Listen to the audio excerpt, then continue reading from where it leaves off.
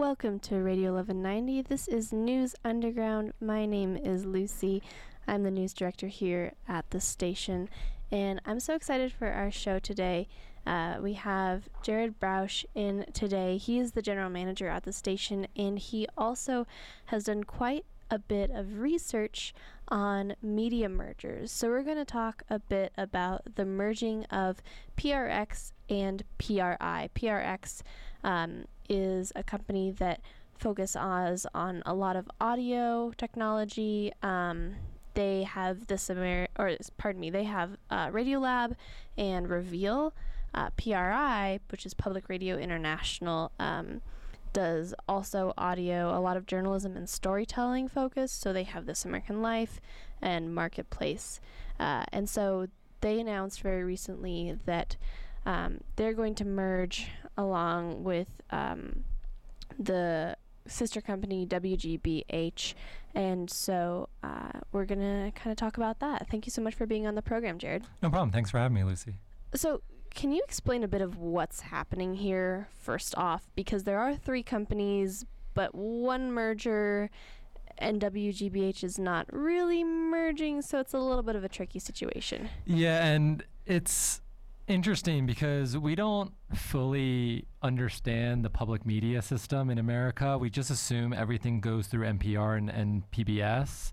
Whereas there are, especially in the radio world, there are several companies that are responsible for both producing and distributing a lot of content. And we get kind of that idea because so many stations are NPR affiliates, but it doesn't mean that they're only limited to NPR content. Whereas, and I wouldn't call them competitors. I just say that it's really funny because the public media market is very cooperative, and usually when a merger like this happens, fellow companies aren't nearly as happy for you or happy for the business as a lot of people I've talked to from NPR and American Public Media, which is the second largest public media company or radio media company in public audio media company in the country. And so I guess to kind of back up a little bit, PRI, Public Radio International, has been struggling a little bit the last couple of years. They lost some of their bigger shows. This American Life went to a self-distribution model, whereas you had their other big show, Prairie Home Companion, both deal with some controversy, and they also were picked up by a different distributor. And so they were kind of reorganizing, and they saw PRX, and well, not even saw, they all communicate, but PRX specialty is on-demand audio, whereas PRI's specialty is production and distribution, especially distribution over traditional syndication avenues, which is how most public media stations get their content, along with belonging to NPR or Pacifica or any of these other media companies. They also can buy individual programming as well. And so they basically kind of saw each other and said, well, and looking just to kind of give a comparison about where they fit in the market, NPR revenue is probably between about 200 and 250 million a year. American Public Media, I'd probably put it between 150 and 200 a year. And Public Radio, I know PRX is at around 8 million last year for the revenue, and whereas PRI is 18 million. So you can see they're at a fraction of what these other two companies are at. And so they kind of looked at it and said, we both do something the other doesn't do as well. Let's combine. And with WGBH's relationship with PRI, they said, well, we'll invest $10 million into this venture. One of the big successes recently for WGBH is their podcast garage. And so as part of this, they're going to open another one in Washington, D.C. They're launching more programs to increase the amount of podcasts that PRI distributes and PRX has on their channel. So really, unlike, and I'm sure we'll get to some of the larger commercial mergers in a minute, but unlike those mergers, this is more a kind of a cooperative merger and more of kind of, again, saying we each do something well. We don't need to, and it doesn't sound like there's going to be much downsizing, which we usually see with mergers, or much operational changes. They're kind of still going to remain separate companies, just with more cooperation when it comes to their content. So why do we think this happened? Is it mostly for the financial reason? Because there are different reasons why companies merge, as you mentioned, but because it is kind of a cooperative merge, was it more out of necessity or more out of desire?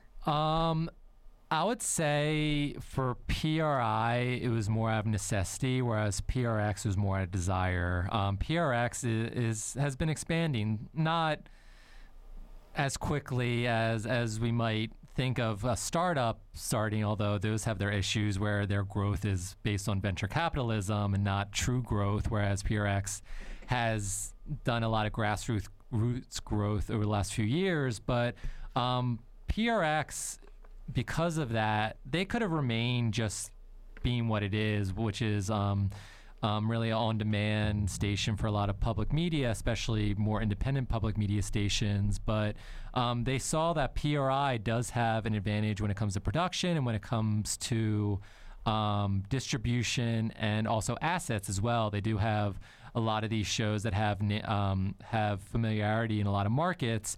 And so PRX, I'm sure, was like, you guys are struggling a little bit, whereas we need to grow, especially when it comes to production.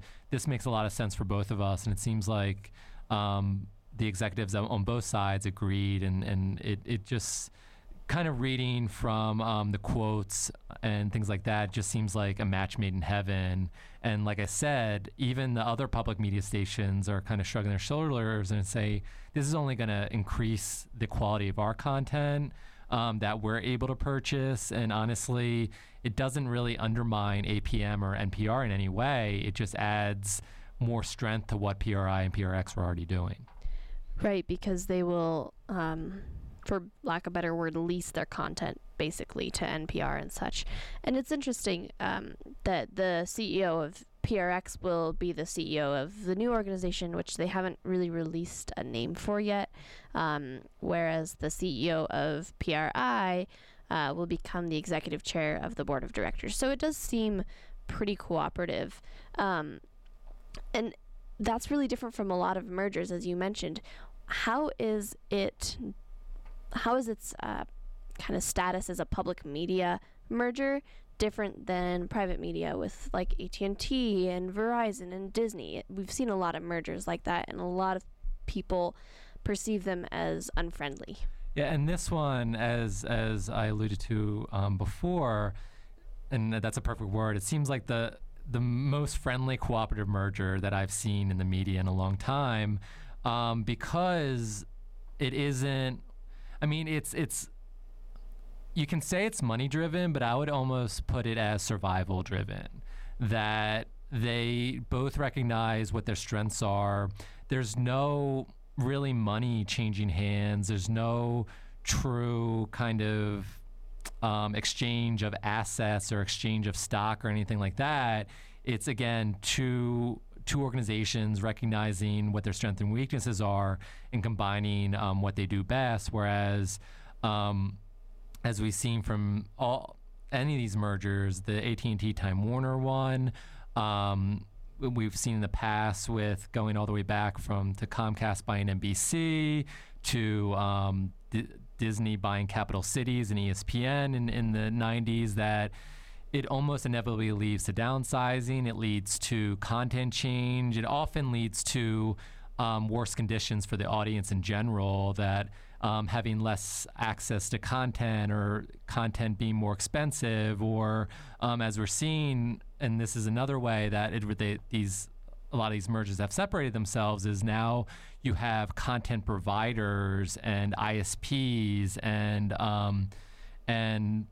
the cable companies that have long just been responsible for delivering the content getting into it, because they they're the ones controlling how we get the content. So they say, why don't we make money off of the content and control what people get?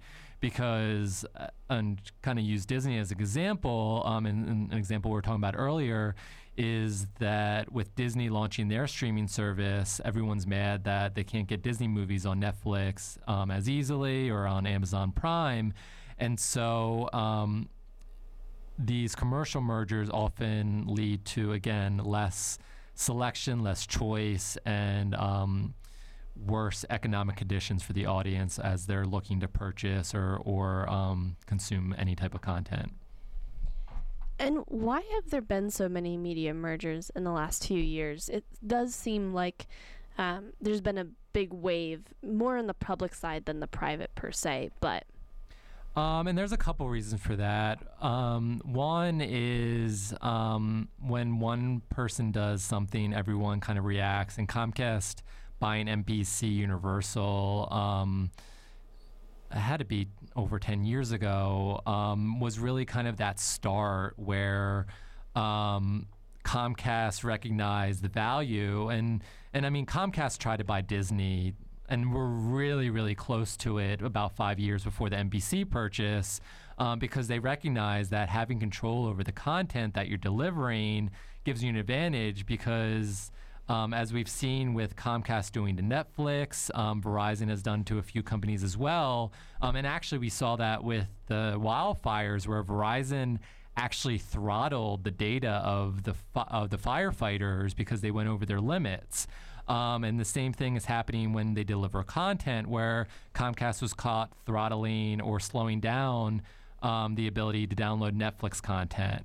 And that's on the audience side or on the consumer side, that's a danger, whereas on the media side, that's an advantage because not only can you do some background things to make sure that your content gets priority over other content, but you can also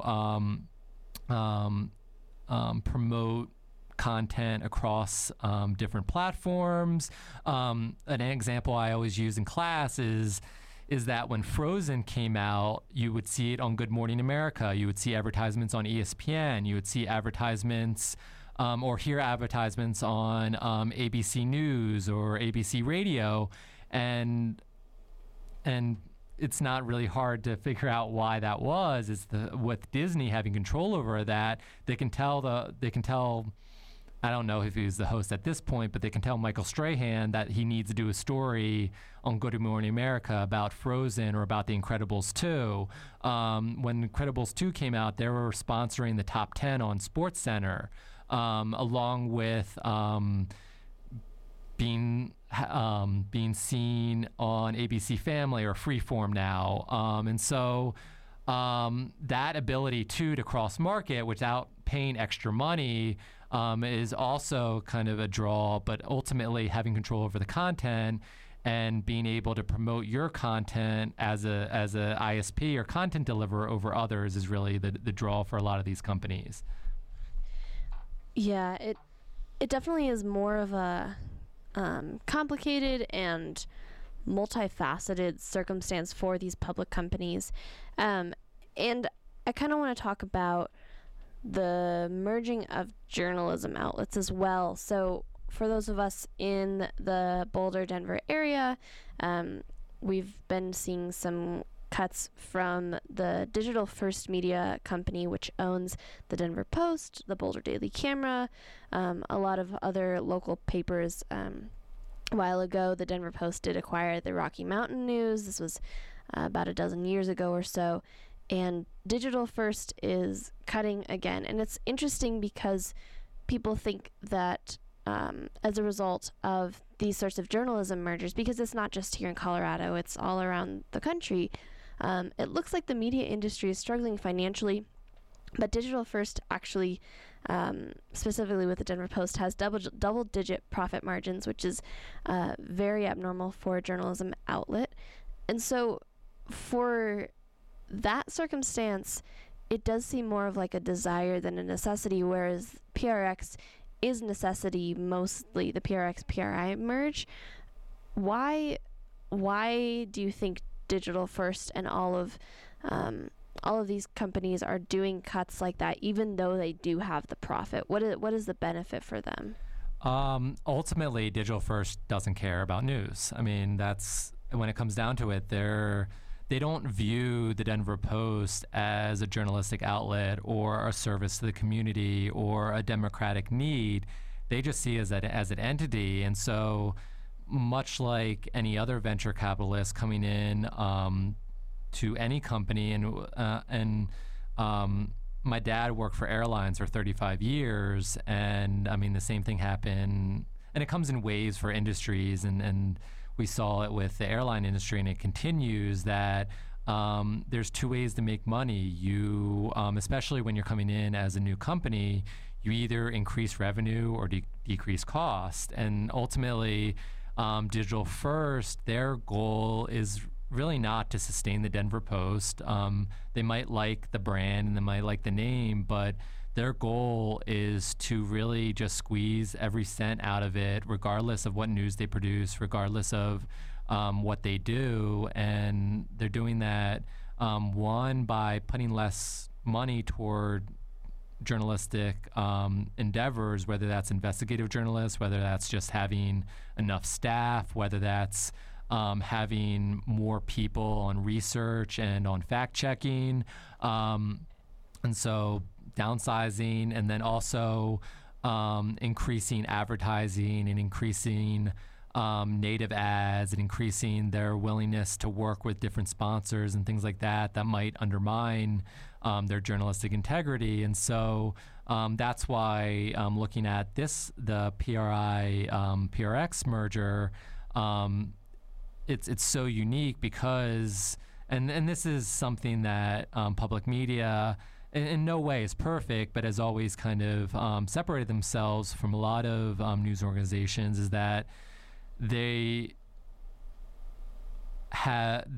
their ultimate goal is producing news. That the way NPR and APM are making money, obviously they have non-news content and informational content and music shows and stuff like that, but ultimately it's also partly because they are a reliable journalistic outlet.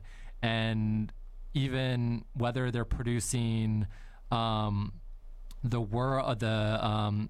BBC World, but whether they're producing kind of a traditional news show or whether they're producing Radiolab, and them using they very broadly as public media, or What Don't Tell Me, or it's always high quality. It's all the information there is always well checked, and the production itself is of high quality. And so it takes a lot of work to get to the point where you're respected enough where you can make money off of producing really great journalism. And there's always going to be a ceiling about how much money you can make doing that.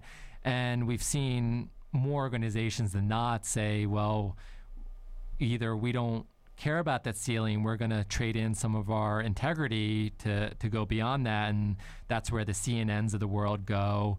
Or they say, you know what, news isn't worth it, or we're going to kind of undermine the news we're already producing and kind of strip everything away and make money that way, and which is what Digital First is doing. And then ultimately they'll sell the Denver Post to someone else, and between the purchase price and the revenue they made by stripping the paper down, they'll make money off of it. And then some other company, most likely smaller with less resources, will try to either fix the Denver Post, or, as we're seeing with the Colorado Sun and organizations like that, a third party will just come in and kind of fill the gap that the newspaper or the media entity that's left in shambles, they're the ones that'll come in and take over for that spot. And so how does this then affect those that are making content, stories, podcasts, audio shows, and how does that affect different for those who are in public media like PRI, PRX, NPR, American Public Media, versus those who are in privately owned media like the Denver Post, or even hypothetically if like the New York Times were to merge with somebody? One of the things that truly separates NPR and APM and all of them is consistency. The fact that you have, for the most part, a group of people that truly enjoy producing content, producing news, are willing to, although it's not really the case anymore, but historically we're willing to take a pay cut for that job security, for that consistency, for that ability to know the next day not only will you have a job, but that job will be similar or the same to the job you did yesterday. And so that's a big reason for the quality of content here, whereas we're seeing it even increasing with a lot of these traditional and legacy news outlets where, and we saw it a couple weeks ago with the Daily News in New York, where no one's safe right now at all. And so you have a lot more turnover, you have a lot more movement, you have a lot more insecurity as well, which with that insecurity comes the need to either stick out or the need to make yourself known, which can lead to more sensational news coverage and can lead to, I guess, less concern with getting information and facts out there, and more concerned with branding yourself and having some type of personality connected with your journalism. And as, again, pointing to vilify cable news, that's been one of the biggest downfalls for all these companies, or all these news organizations, especially on cable, but it's happening more in local news and on broadcast news, is that when your desire is to be a personality or to sensationalize the news, you lose a lot of the core of what we need in a democracy when it comes to basic information and basic news. And so instead of CNN giving you the facts about the numbers and the economics of what the tax cuts are going to mean, instead it's a bunch of people yelling about why the Republicans are right or why the Democrats are right about their stance on it, instead of actually getting down to the core of the facts and information. And so, again, that insecurity breeds instability, and we're seeing that instability really kind of coming out, especially in national news. Right, and I mean, it doesn't necessarily help for news in general that there's an administration in federal office that does not like it. The Boston Globe organized dozens of editorials throughout the nation very recently, and it's interesting that there are these mergers and there are these changes, and yet people are still subscribing to news. People are still paying attention, and yet it's still hard for the creator to really get that benefit from there.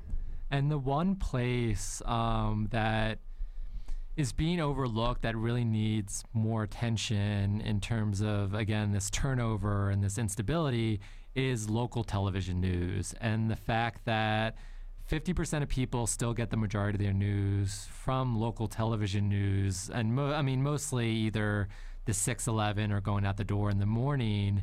But one, we need to pay attention to the national, especially the owned and operated stations, but the national network really influencing local news. And we see that ton, that taking away time, especially at the end of the show, for a national story, or the fact that entire B blocks are national stories that honestly anyone can get anywhere, but are being pushed by the larger ABCs or NBCs.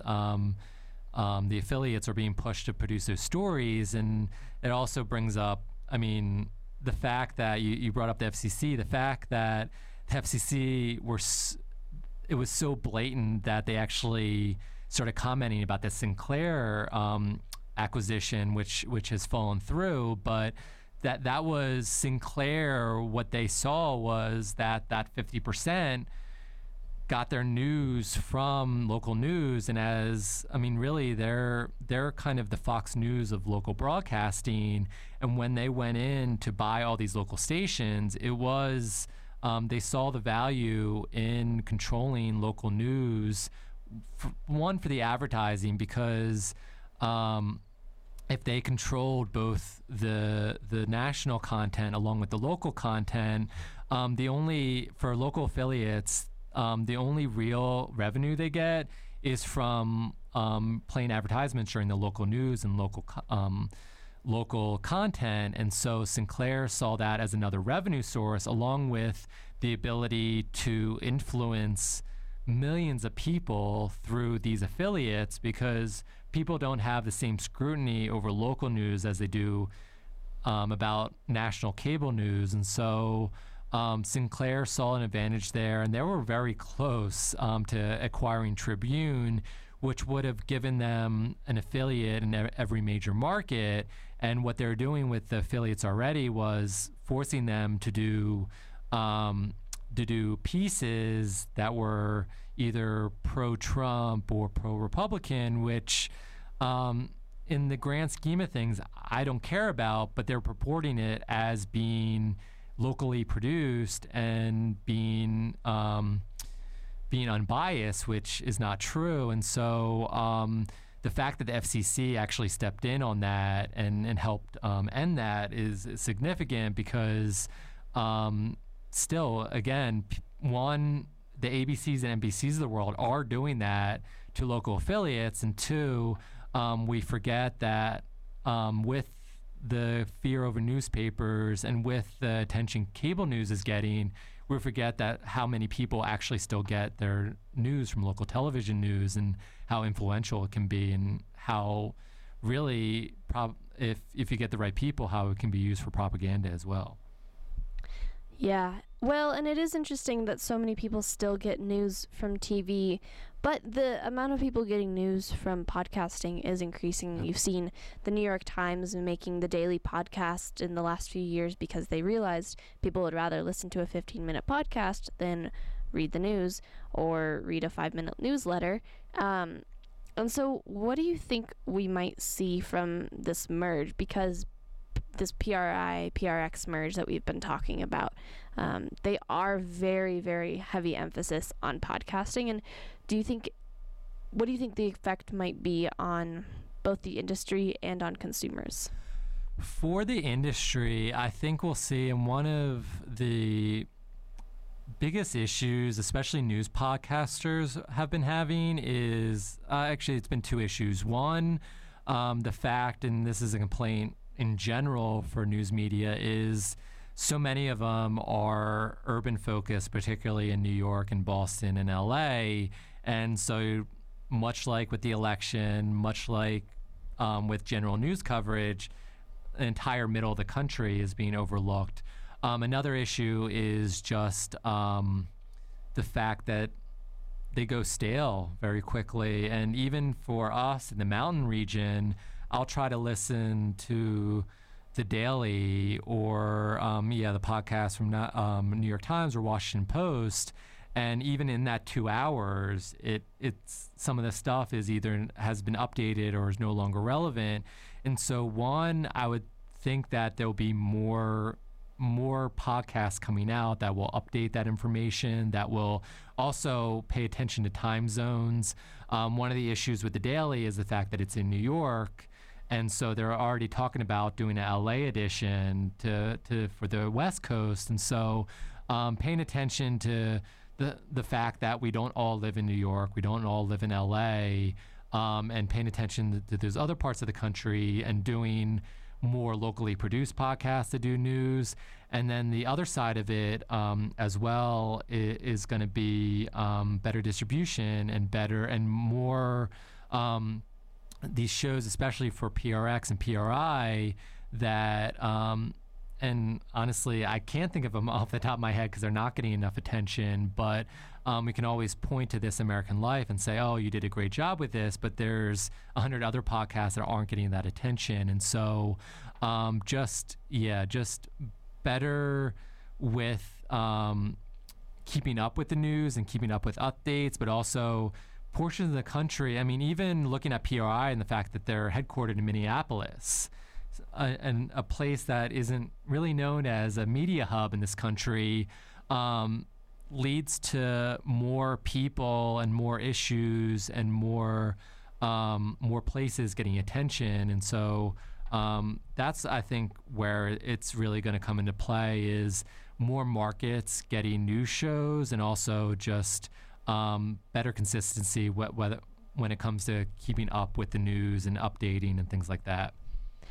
Right. It is interesting that it's housed in Minneapolis, and another more local version of that I think of is 1055 up in Greeley. Yeah. Love Greeley. It's not the most metropolitan city, but the Colorado Sound, once it dissociated from the campus, and even before that a little bit, was really growing. And they have their podcast now too, which is new, and it's basically the Colorado version of a lot of it. And I'm trying to find it, and I do not have it off the top of my head. If you go to their website, you can find it. But it's just another example of kind of how diversifying the location, that alone fixes a lot of the gaps. So. And for with PRX, its biggest issue was, it continues to be since they're still working on the specifics, but their biggest issue was getting on broadcast. And I think this is, in a way, PRI represents kind of the old guard, whereas PRX represents the new guard. And PRI is much better at attracting that older audience that we might think is aging out of this stuff, but at the same time, they're the ones with the money to donate. They're the ones who have the memberships. They're the ones who have disposable income to put toward donations in public media and things like that. And so PRX wants that audience to donate to them, to reach, whereas PRX, obviously, as an on-demand station, is reaching a younger audience. PRI was struggling a little bit with getting their podcast recognition, especially, again, the podcasts that were either locally produced or didn't have quite the brand name as some of their other shows. And so as some of the executives at PRX said, there is still and will continue to be a huge audience for broadcast, and I think that's where PRX is hoping that they expand, whereas PRI obviously is hoping with podcasts and on-demand and things like that they're able to capture that younger audience, whereas hopefully PRI has that older audience that PRX really wants for the money and for their listenership as well. Right, and I want to correct what I said earlier. I mentioned that the Colorado Sound 1055 here in the Denver metro area had the podcast. It is actually their sister station, KUNC, which is 91.5 for a lot of us down in the metro area. And the podcast is Colorado Edition. And it just kind of is similar to what you might find on something that's a little bit more national, but with that local feel. Yeah. Thank you so much for being with me here. I've been speaking with Dr. Jared Browsh. He recently finished his doctoral studies. Remind me what you were studying specifically. So I study the political economics of the media and specifically the history of ownership and the history of content distribution and things like that. My dissertation looked at Hanna-Barbera specifically, which brought me into knowing so much about Time Warner, who now owns the rights to that. But even if as we look forward, two companies to keep your eye, or three technically, keep your eye on. Verizon, they're looking to buy someone, and then CBS and Viacom too. They're talking about remerging after they were separated about 15 years ago into CBS and Viacom. They're talking about not only remerging, but also purchasing someone else. And so there's a lot more on the horizon to look forward to. It's a busy field out there, folks. You've been listening to News Underground on Radio 1190. Thank you so much.